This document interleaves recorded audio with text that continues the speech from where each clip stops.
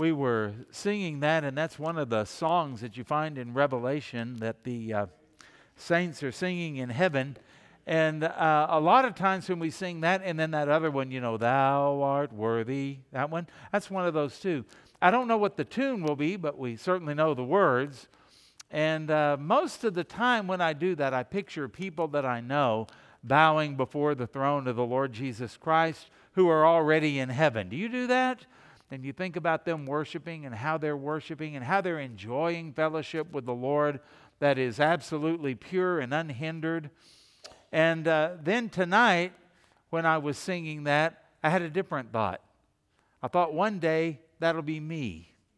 One day I'll be there. One day I'll be singing that song, whatever the tune may be, but the words will be the same. Alleluia, for the Lord God Almighty reigns. And it'll be more real then than it ever has been in my heart and in your heart.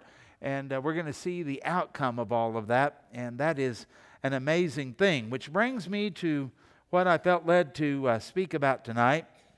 If you will turn to the book of John, and I'd like for you to go to the 8th chapter, and we'll go down and we'll begin in the 31st verse. And I think about all of the things that are going on. Sammy and I have been watching some documentaries that are kind of disturbing. All of the stuff with Hillsong in Australia and in New York, and all the immorality and all of the false doctrine and all of the things that are going on with that. And what is really particularly disturbing is how many people you'll also see interviewed in there that said, well, I used to be on the worship team. I used to be one of the pastors. I used to be on the leadership team. And we're talking about thousands and thousands of people. And these leaders, they say, I no longer am a Christian. I no longer believe. We think about those kind of things. It's disturbing what's going on. On one hand, we have the largest churches we have ever had in the history of Christianity, but we seem to have more scandal. We seem to have more addictions. We seem to have more sin. And we also seem to see more falling away. Now, don't let that disturb you too much, because the Bible does say before the Lord comes, there will be a great apostasy or a falling away. I think we're seeing that. Some of the movements that I've been involved in, the Southern Baptist Convention, we're losing members and churches like crazy right now. And it's not like there are new ones being formed. They're just people that just quit. And they don't care anymore. And they don't go anymore. And they don't believe anymore. We think about, maybe you've watched and kept up with the Duggar family. We watched some documentaries on that. And the Bill Gothard movement that I was involved in when I was much younger. And so many people are just giving up, throwing up their hands, and they're saying, I can't take the scandal. I can't take the hypocrisy. I can't take any of that. And you know of in the Duggar family, the child pornography that Josh was involved in, and the affairs and that kind of thing, and other things going on like that. And not to mention, Bill Gothard himself is no longer with the Institute of Basic Life Principles. I wanted to go with the old name because of scandal and accusations, and the board has asked him to step down. And it just seems like everywhere you turn, you're hearing about people falling, and they were the people that seemed to be so staunch, and yet it turned out it was just pure legalism, and it was done with an ulterior motive to raise numbers, and with the numbers to raise funds. And people that get rich off of Christianity and even off of the scandals sometimes.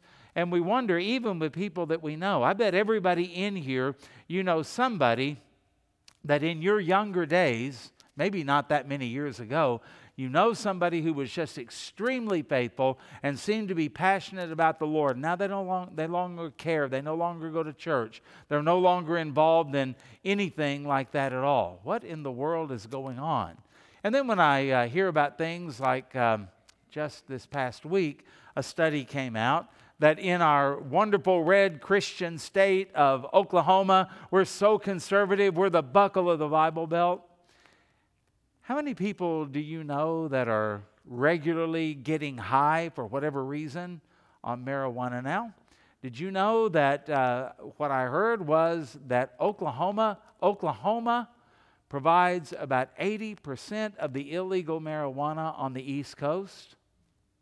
Did you hear the study the other day that, it's just for medical purposes. That's all we're doing, just for medical purposes. That's fine. But you always think there's probably an ulterior motive and something else going on. Did you hear that in our state where we do medicinal purposes only now, we produce 64% more marijuana than is legally required? So who's making money off of all of this? Probably China, for one thing. And then probably some of the syndicate and the mafia, things like that. What is going on? And here we are just having a high old time here in the conservative state of Oklahoma. What's going on? We're supposed to be Christians. Most of our people would say that they are going to heaven when they die, that they're a part of a church, probably a Baptist church, and yet we find more and more junk that's going on. We find more people that are addicted to alcohol, that are addicted to drugs, that are addicted to pornography, and then other people that just say, I'm done, I give up, none of this stuff really works, it didn't do anything for me, and it probably won't do anything for anyone else, and so I'm checking out, and I'm just going to do what I want to do, and I'm going to be like Frank Sinatra and do it my way.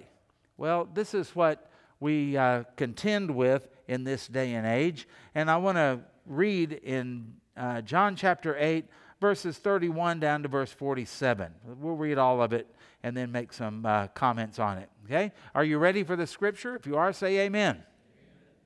So Jesus said to the Jews who had believed in him, if you abide in my word, you are truly my disciples, and you will know the truth, and the truth will set you free. They answered him, we are offspring of Abraham and have never been enslaved to anyone. How is it that you say you will become free? Jesus answered them, truly, truly. And by the way, in the Greek, that is amen, amen, that he says there. Amen, amen, I say to you, everyone who practices sin is a slave to sin. The slave does not remain in the house forever. They're expendable. But the Son remains forever. So if the Son sets you free, you will be free indeed. Somebody say amen to that. We need the Son to do it.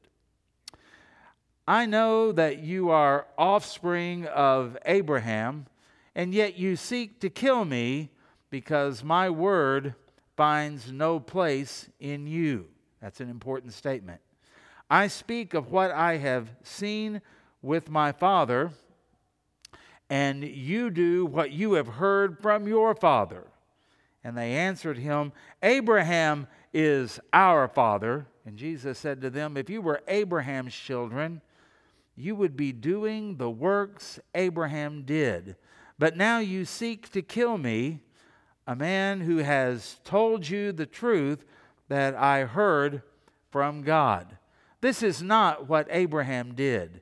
You are doing the works of your father, that your father did.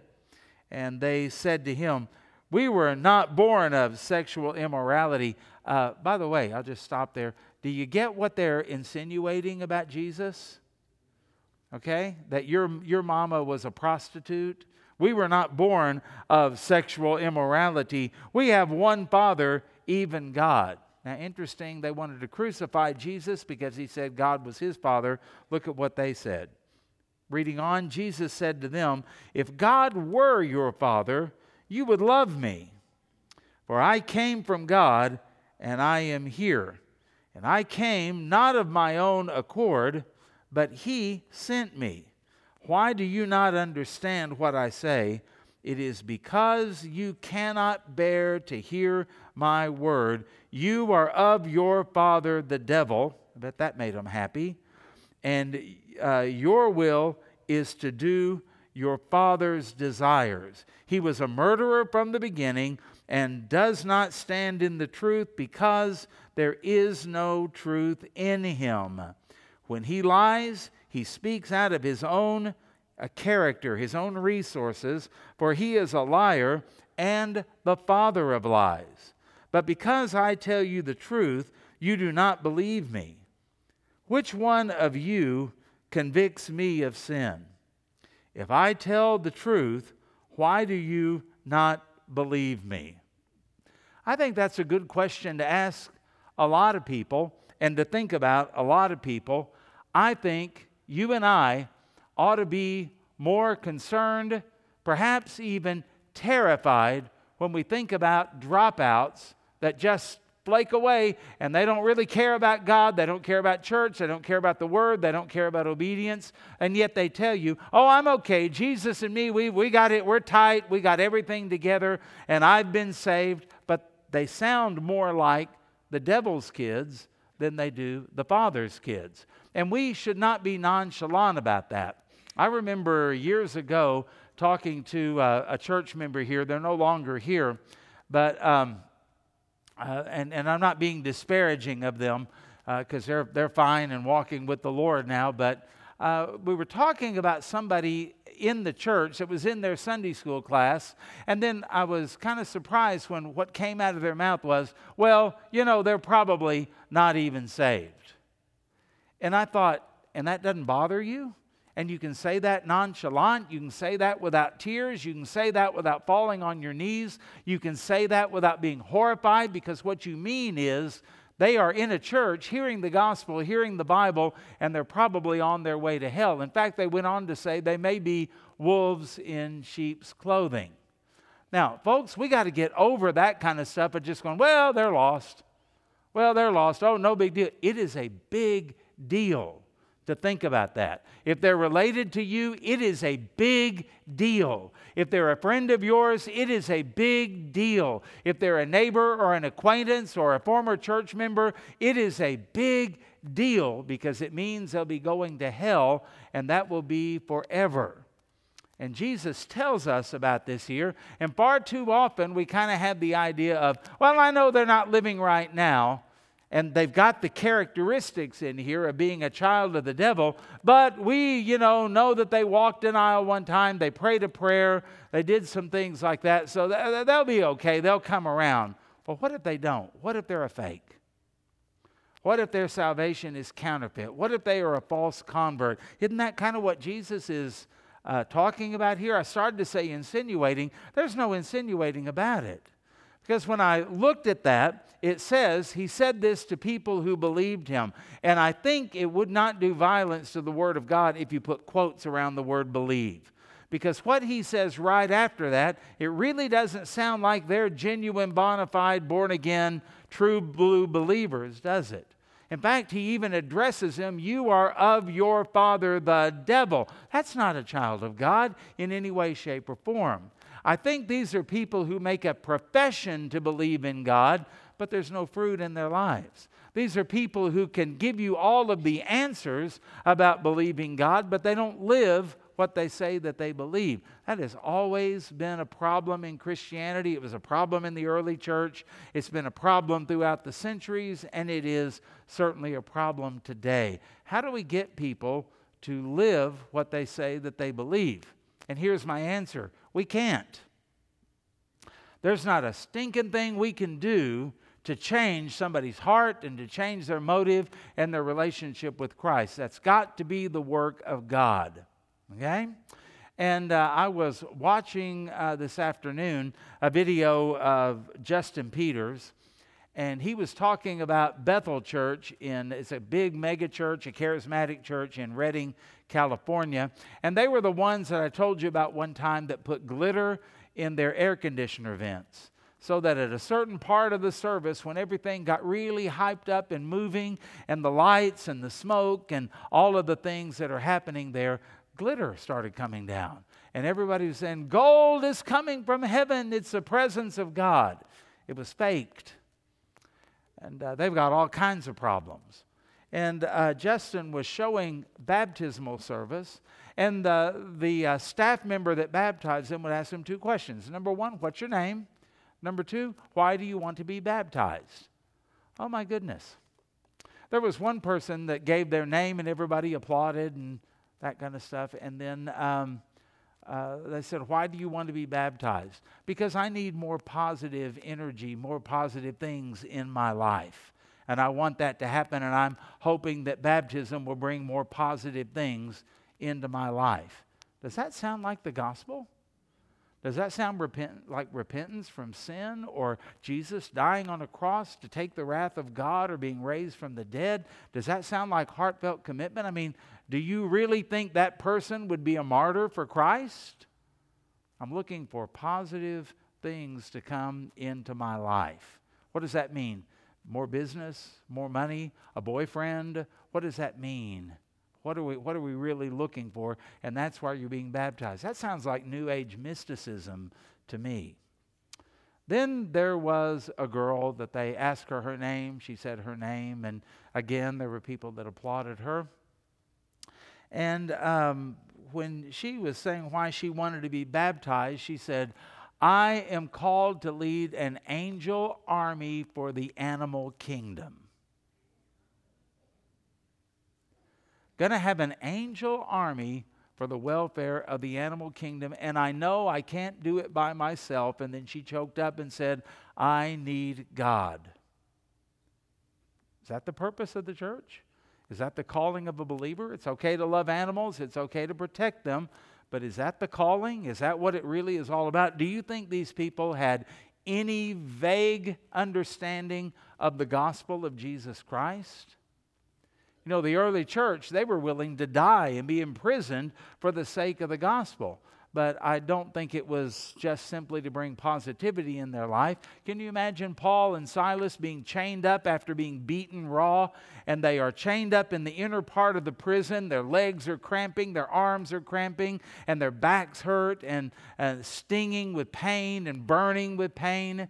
And Paul looks over to Silas and said, you know what? This isn't the positivity that I expected in my life. And Silas goes, I know, and how many animals are dying in Africa because we're not out there to help them? Where are the angel armies? I mean, it's ludicrous, isn't it? I mean, it's worthy of a laugh and also of a tear. What is going on? What is going on? How many people do you know that you could talk to and ask them, are you saved? Yes, I'm saved. Can you tell me how it is that you were saved and why you were saved? And it would be some superficial thing like, well, I felt really bad and I wanted to see my grandpa again. Well, that's good, and you ought to feel bad. Nothing wrong with that. So what's your remedy? Well, I went down front. What? You went down front? Yeah. Well, what's special about going down front? And we have criticized since the Reformation, Roman Catholics, because they think that the priest at the front, at the altar, dispenses grace through the Eucharist. And I'm wondering, are Baptists any different? We think we can go down front and get some grace.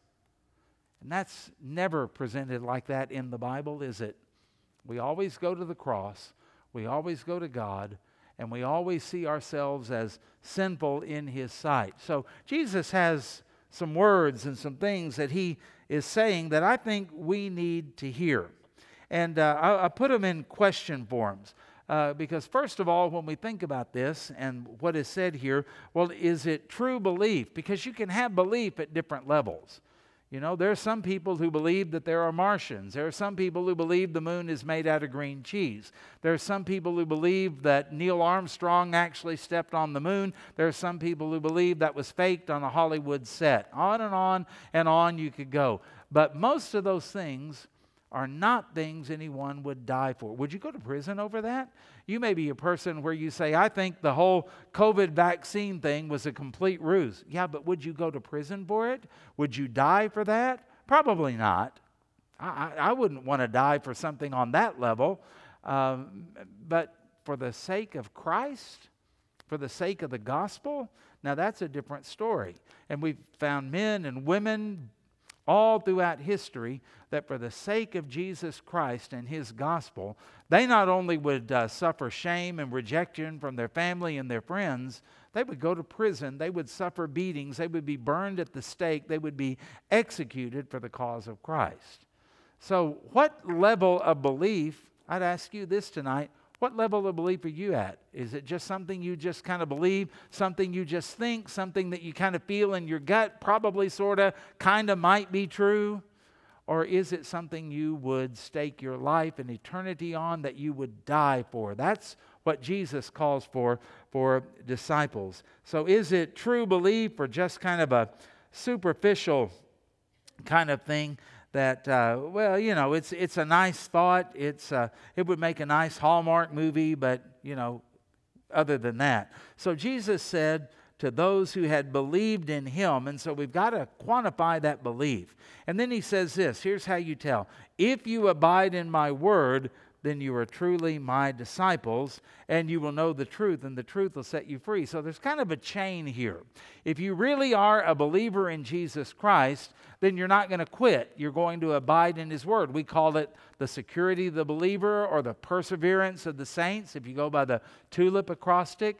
And this is something where the word begins to liberate us. Now, I know when you first get saved that even though your position and standing and relationship with God changes in an instant, but we also know it takes time to understand principles. It takes time to be convicted about things. And some things that didn't bother you when you were first saved, you came to a point where you say, wow, this doesn't match up with my Christian profession. I've got to give this up. I've got to quit this. And we ought to be constantly reforming in our own personal life, constantly getting closer to what the Lord said when He said, be perfect as your Father in heaven is perfect.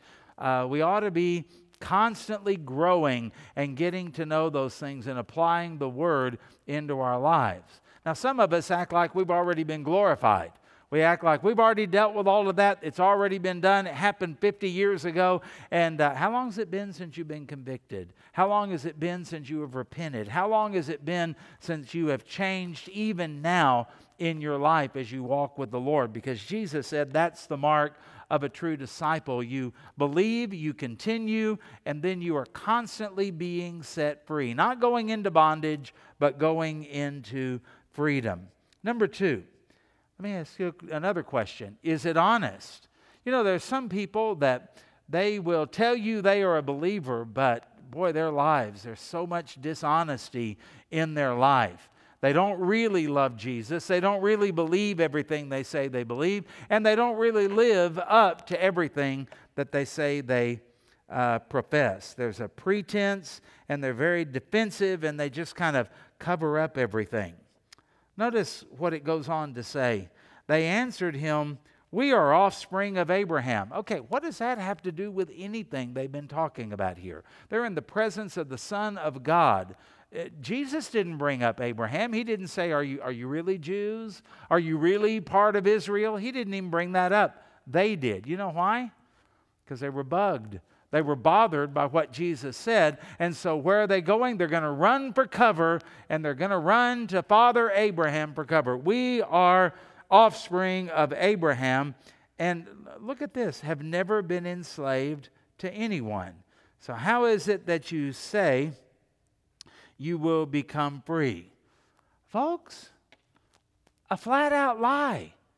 And anybody who knows Israeli history knows that's a lie. We are children of Abraham. We're a big deal. And we have never been enslaved to anyone. Well, except Pharaoh. Right? Except Pharaoh. And then, except Nebuchadnezzar in the kingdom of Babylon. And except for Darius or Xerxes in Persia. Except for Alexander the Great in the Grecian Empire. And, except for Caesar Augustus, Octavian, who was reigning in Rome, and they were all Roman soldiers all around them. I mean, who do they think they are? But how many people do you know that when it comes to spiritual things, it's not really a heartfelt, Jesus said, he who believes in me, as the scripture said, out of his innermost being shall flow rivers of living water. How many people do you know like that? Or how many people do you have to talk to and they sort of kind of pretend to know and pretend to be involved and pretend to care about any of those things? And it's pretty rare to find somebody who really is interested and care, but they have this pretense. I'm not enslaved to anybody. I'm free in Christ. and yet they've got so many problems and addictions and things that the Lord would set them free from, but they're not really all that interested. They're more interested in pretending they found freedom. I can't tell you how many preachers I know that have fallen into adultery, lost their ministry, and in some cases lost their marriage. And I've talked to them afterwards, and they say, yeah, but I found more freedom before. All that I was doing before as a preacher and as a Christian, it was just legalistic. It was a pretense and all of that. Really? Or are you kind of trying to convince me now that your adultery was the best thing that ever happened to you? That's how God set you free? Jesus said it would be through knowing the truth that He would set you free, not through falling into deep, dark sin. Now, I hope that they repented, and I hope they found the freedom that always eluded them. But why do we live behind masks? Why do we live behind cliches? Why do we live behind performance-based things? Well, I know I'm a Christian because I don't drink. Really? Is that your standard? That's as deep as it goes? Well, I know I'm a Christian because I go to church. The Bible does not say if any man be in Christ, he'll be a new creature and go to church. Now, he should, obviously, but that's not really the standard. And so we find that's what these people, they're running for cover and they're hiding behind things that will make them look respectable in spite of what Jesus said. I hope you're not doing that, and I hope you're concerned about people that are doing that. Number 3, is it the gospel? Is it the gospel? I'm concerned when I talk to people and then they say everything but the gospel. The gospel really boils down to this: you can't, but He can. You can't, but He can. You see, I didn't get saved because I walked an aisle. In fact, when I got saved, I was leading music at a church, and I was putting up the false front. I was the best hypocrite probably in the church. Nobody that I know of, nobody ever came out and said, you know, I always wondered about you. No, I had people try to talk me out of it and say, oh, you couldn't have gotten saved. I know the Lord has used you. And the lady that played the piano for me says, I just won't believe it. I won't believe that you weren't saved. And I said, I'm telling you, I just got saved. She goes, no, because I felt the Holy Spirit whenever you would be leading music and singing, and I just know that. And I said, well, I guess you can chalk it up to Balaam's donkey speaks again. Right? You get what I'm saying there?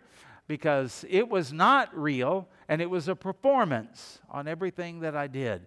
And the day that I made it public, I was standing behind the pulpit starting the invitation hymn, and I just walked down around and went to the pastor. I didn't even walk the aisle. What does that do for me? And man, I'm in trouble. If walking the aisle is what saves you, I'm in big trouble because I didn't do that. You see, everything needs to point to the gospel and to point to Jesus. I tried. I was not purposely going, I hate Jesus and I hate everything and I'm going to ruin and wreck this church and pretend to be something that I'm not. I didn't do that. I was sincere in everything, and I was trying my best to do it. I would go out and knock on doors and witness, and then when I would get through driving in my car back home on Broadway and more, I would be saying, well, hey, a lost person wouldn't do that, would they? Notice what I was running for cover. We're children of Abraham. We've never been enslaved to anybody. That's what I was doing. A lost person wouldn't do that. Well, apparently a lost person did do that. I led some people to the Lord that are serving God in ministry now before I was saved. So how did that happen? Because the Word of God is what is powerful, not me. See, the Word of God is true even if Hitler reads it. Somebody could get saved. And that's not an endorsement of Hitler or anything like that, obviously. But you see what I'm saying? And so many times we substitute things for the gospel. Well, I prayed a prayer. Well, I asked Jesus in my heart. Well, I quit taking drugs, or I quit drinking alcohol, or any number of things like that. Well, good. I'm glad you did. You will have a better life even as a lost person. But those things will not get you into heaven or into a right relationship with God, because you can't, but He can. That's why He sent His Son. If there were any other way, the Father would have said, do it. If there were any other way besides butchering the Son of God, the Father would have said, have at it. Do that and I'll accept it.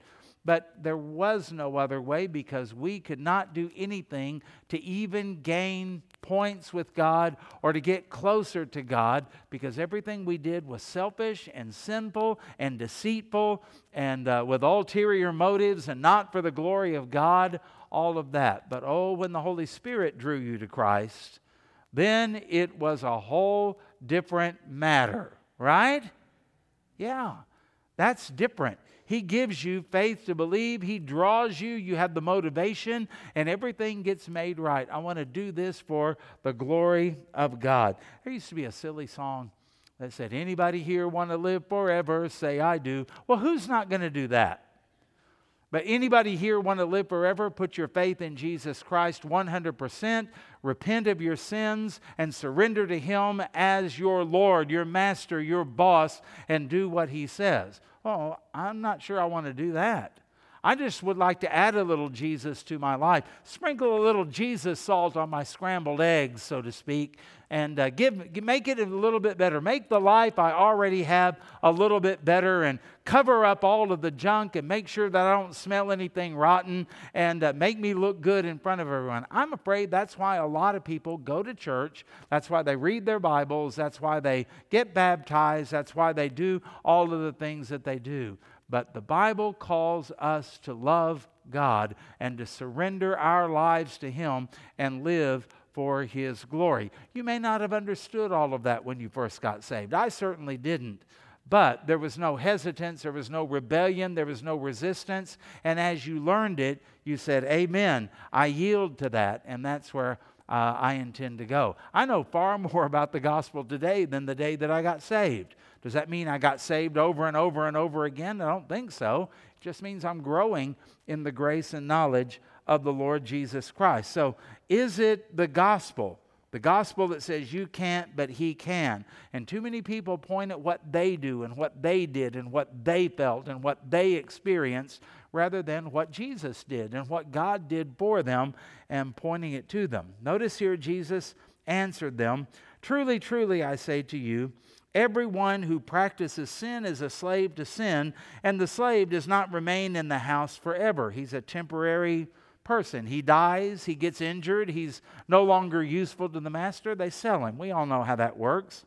But the Son remains forever and ever as the generations pass on down in a kingdom.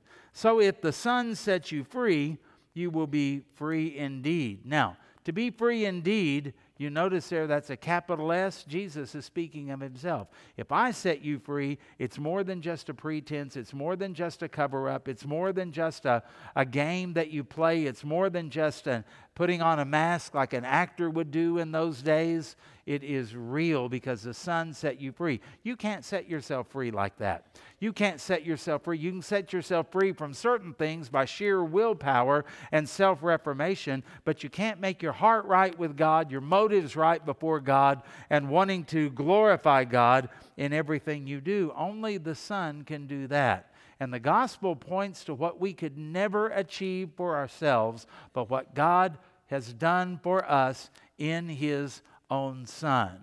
And I think that there are a lot of people that they think that getting saved is something they did. Getting saved is something that they, God may have got it started, but I ran the ball across the finish line, and Jesus was my quarterback, and He threw a pass to me, and I ran it into the end zone. Take that, devil, and all of that. That's not the way it happened at all. Try throwing a pass to a dead man. Try throwing a pass to somebody who's knocked out on the field and lying there unconscious. Okay, here you go, 34. You throw it, and he didn't catch it. Well, I can't believe he didn't catch it. Why? He couldn't catch it. And that's the way you and I were, except it was far worse than being unconscious, dead in trespasses and sins. The Lord had to do it for us. He ran the ball across the goal line, if you want to think of it that way. Which brings us then to number 4. What does your spiritual DNA reveal? Before my dad died, I had him get that thing and spit in it and send it in, because I was curious what our family roots are and all of that. And I was really just absolutely certain. If you looked at my dad, you would have thought he's got some Native American blood in him. You know what? When it came back, 0. Isn't that strange? And I thought that he was probably mostly Irish. I'd seen a thing that there's a pub with our name on it in Dublin. He's very little Irish, mainly English. He's got some Swedish in him and those kind of things. And so I always wondered, wow, I wonder what my mom's side of the family is. Her maiden name was Finn, used to be Opin. And the guys that came over from Ireland, are you ready for this? Shadrach, Meshach, and Abednego Opin. Okay? And they came over here and they got in trouble. They robbed a train and had to run for their lives and, stuff like that. You got to be careful if you shake your family tree. You may get some nuts or some fruits, who knows. And so anyway, I've always been curious, well, I wonder what mom is. Because sometimes the surname doesn't tell the whole story. That just means maybe they changed their name because they were criminals, or maybe they married into somebody else and it looks like they're something. And so we think they're Irish. And so I'm going to do a DNA test here pretty soon as it comes in, because I figure whatever matches up in mine with my dad and whatever doesn't must be from my mom. And you can't, DNA doesn't lie and DNA doesn't change. They catch a lot of criminals through DNA. Sorry, I was never there. Oh, really? Where your cell phone was pinging in this area and we found your DNA over here. Wow, that kind of proves that you were there. And that's what Jesus seems to be saying here. What does your spiritual DNA reveal? Because it always tells the truth. And notice he says, I know that you are the offspring. That's where you get your DNA, right? Offspring of Abraham.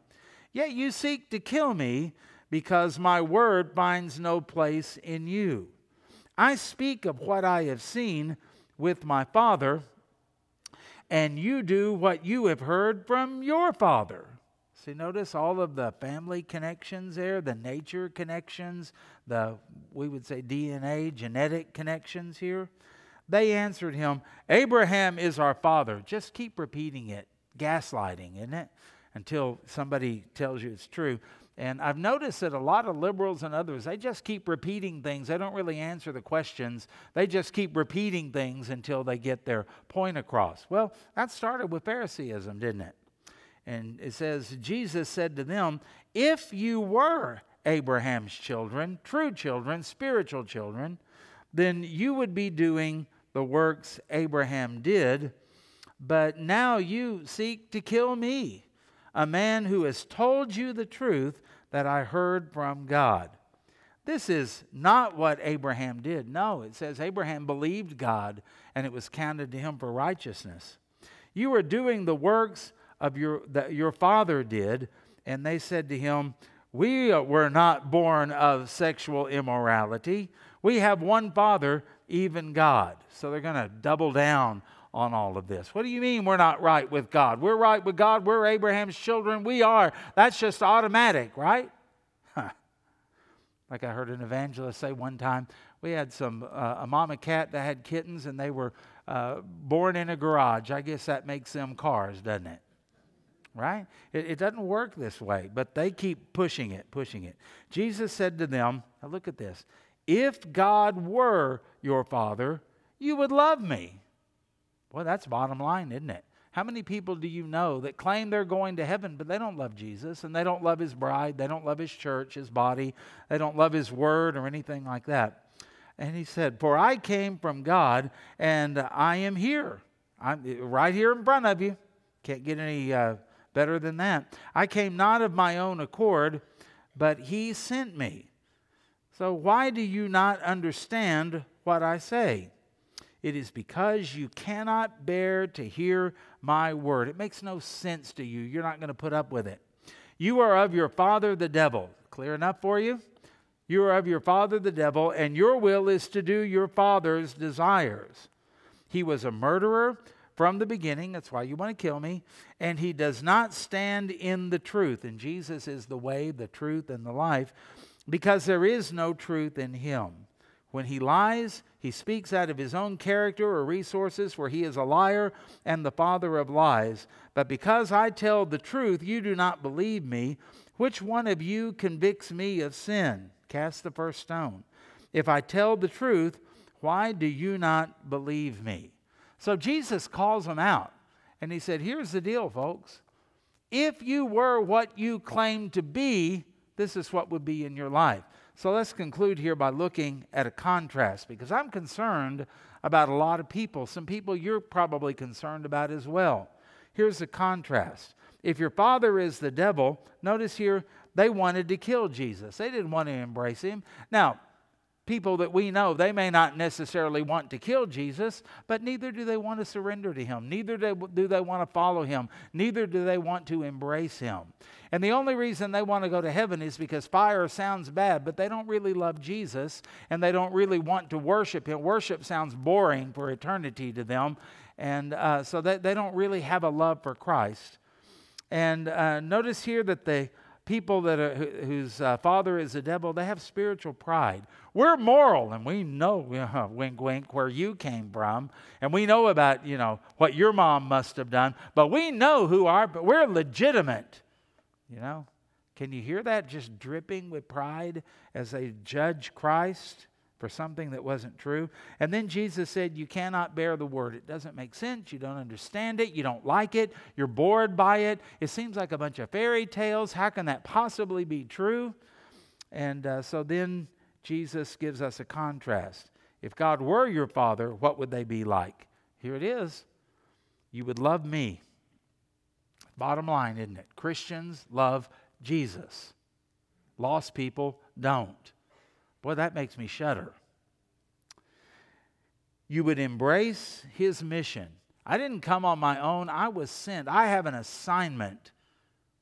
See, we would embrace that. It's called the gospel. Jesus came to save sinners, Paul said, of which I am chief.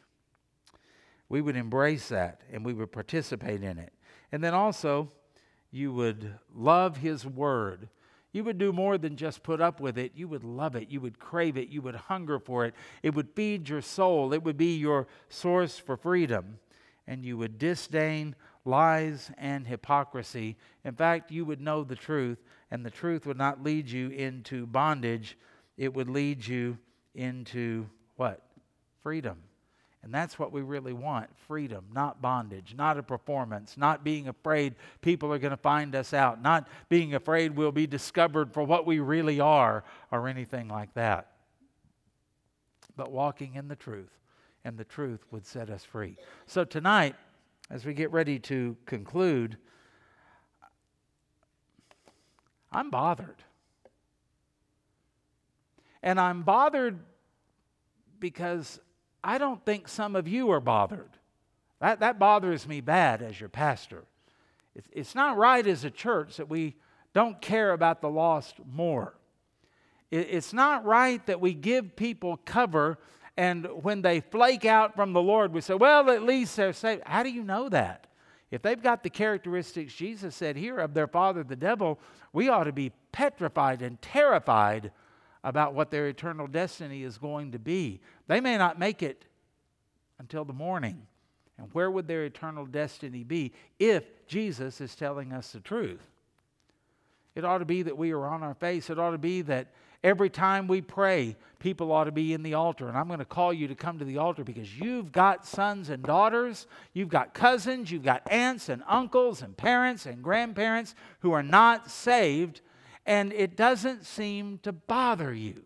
And there's only one place to go, and that is to go to a sovereign Lord, because he's the only one that can change their heart. He's the only one that can draw them, and no one can come to Jesus except the Father draw him. Is that clear enough? That's what Jesus said. So why aren't we bombarding the throne of God saying, please, dear Lord, save this person? And when are we going to quit giving them cover and acting like everything's okay, and well, it'll be okay when they die and all of that? Well, if you take Jesus seriously, which I hope you do, then that may not be the case. Let that sink in. That may not be the case. I'm not saying it can't be. They could be saved and they may die under chastisement. I don't know. And I can't judge their heart, neither can you. But if we take Jesus seriously at his word, should bother us. It should bother us. And the only thing we can do about it is, of course, we can witness to them. But the other thing is we can pray for them. And the great news about knowing the doctrines of grace and the sovereignty of God is we're not praying to a God where we cross our fingers and say, oh God, please, if there's anything possible you can do, please try to do something and help us and help this person. I don't know, if I were an Arminian, I don't think I'd pray for salvation for people because God's already done everything he can do, and now it's up to this person. I'd be hammering that person. But if I do believe what the Word of God says about his sovereignty, and I have lost people that I love, I would be on my face begging God to intervene in their life like he did the Apostle Paul or Saul of Tarsus and to save them. Doesn't that make sense?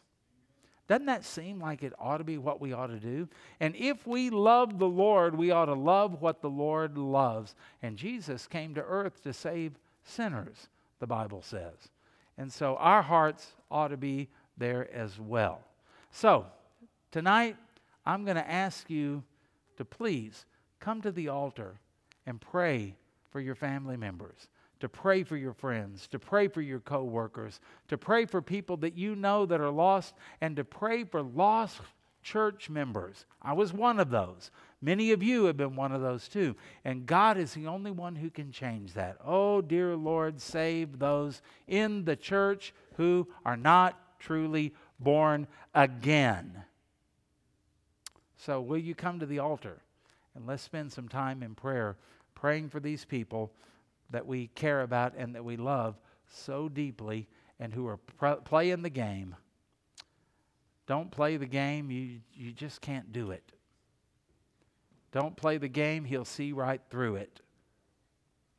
Lyrics from an old song. And if you tonight are here and you're not saved, will you talk to me right after church? Or somebody, because the Bible says whoever calls on the name of the Lord will be saved. He'll save you if that's what you really want. Come down and start praying for those people. Are you burdened? Does it bother you? Have you shed any tears lately? They that sow in tears shall reap in joy. But the nonchalant don't bear any fruit. We cannot be like that. Call their name out before a thrice holy God, the sovereign one of the universe, the one who sent his Son to die. Pray for them. Pray for God to send somebody to them. Pray for God to open up doors for you to share with them. And I know that's difficult sometimes with family. Continue to pray. And go before the Lord on their behalf. The old hymn says, Jesus is merciful. Jesus will save. Thank God that he'll do that. He saved people like me, and I was the biggest hypocrite of them all. Paul called himself the chief of sinners. Hey, if the chief has been saved, there's room for anybody.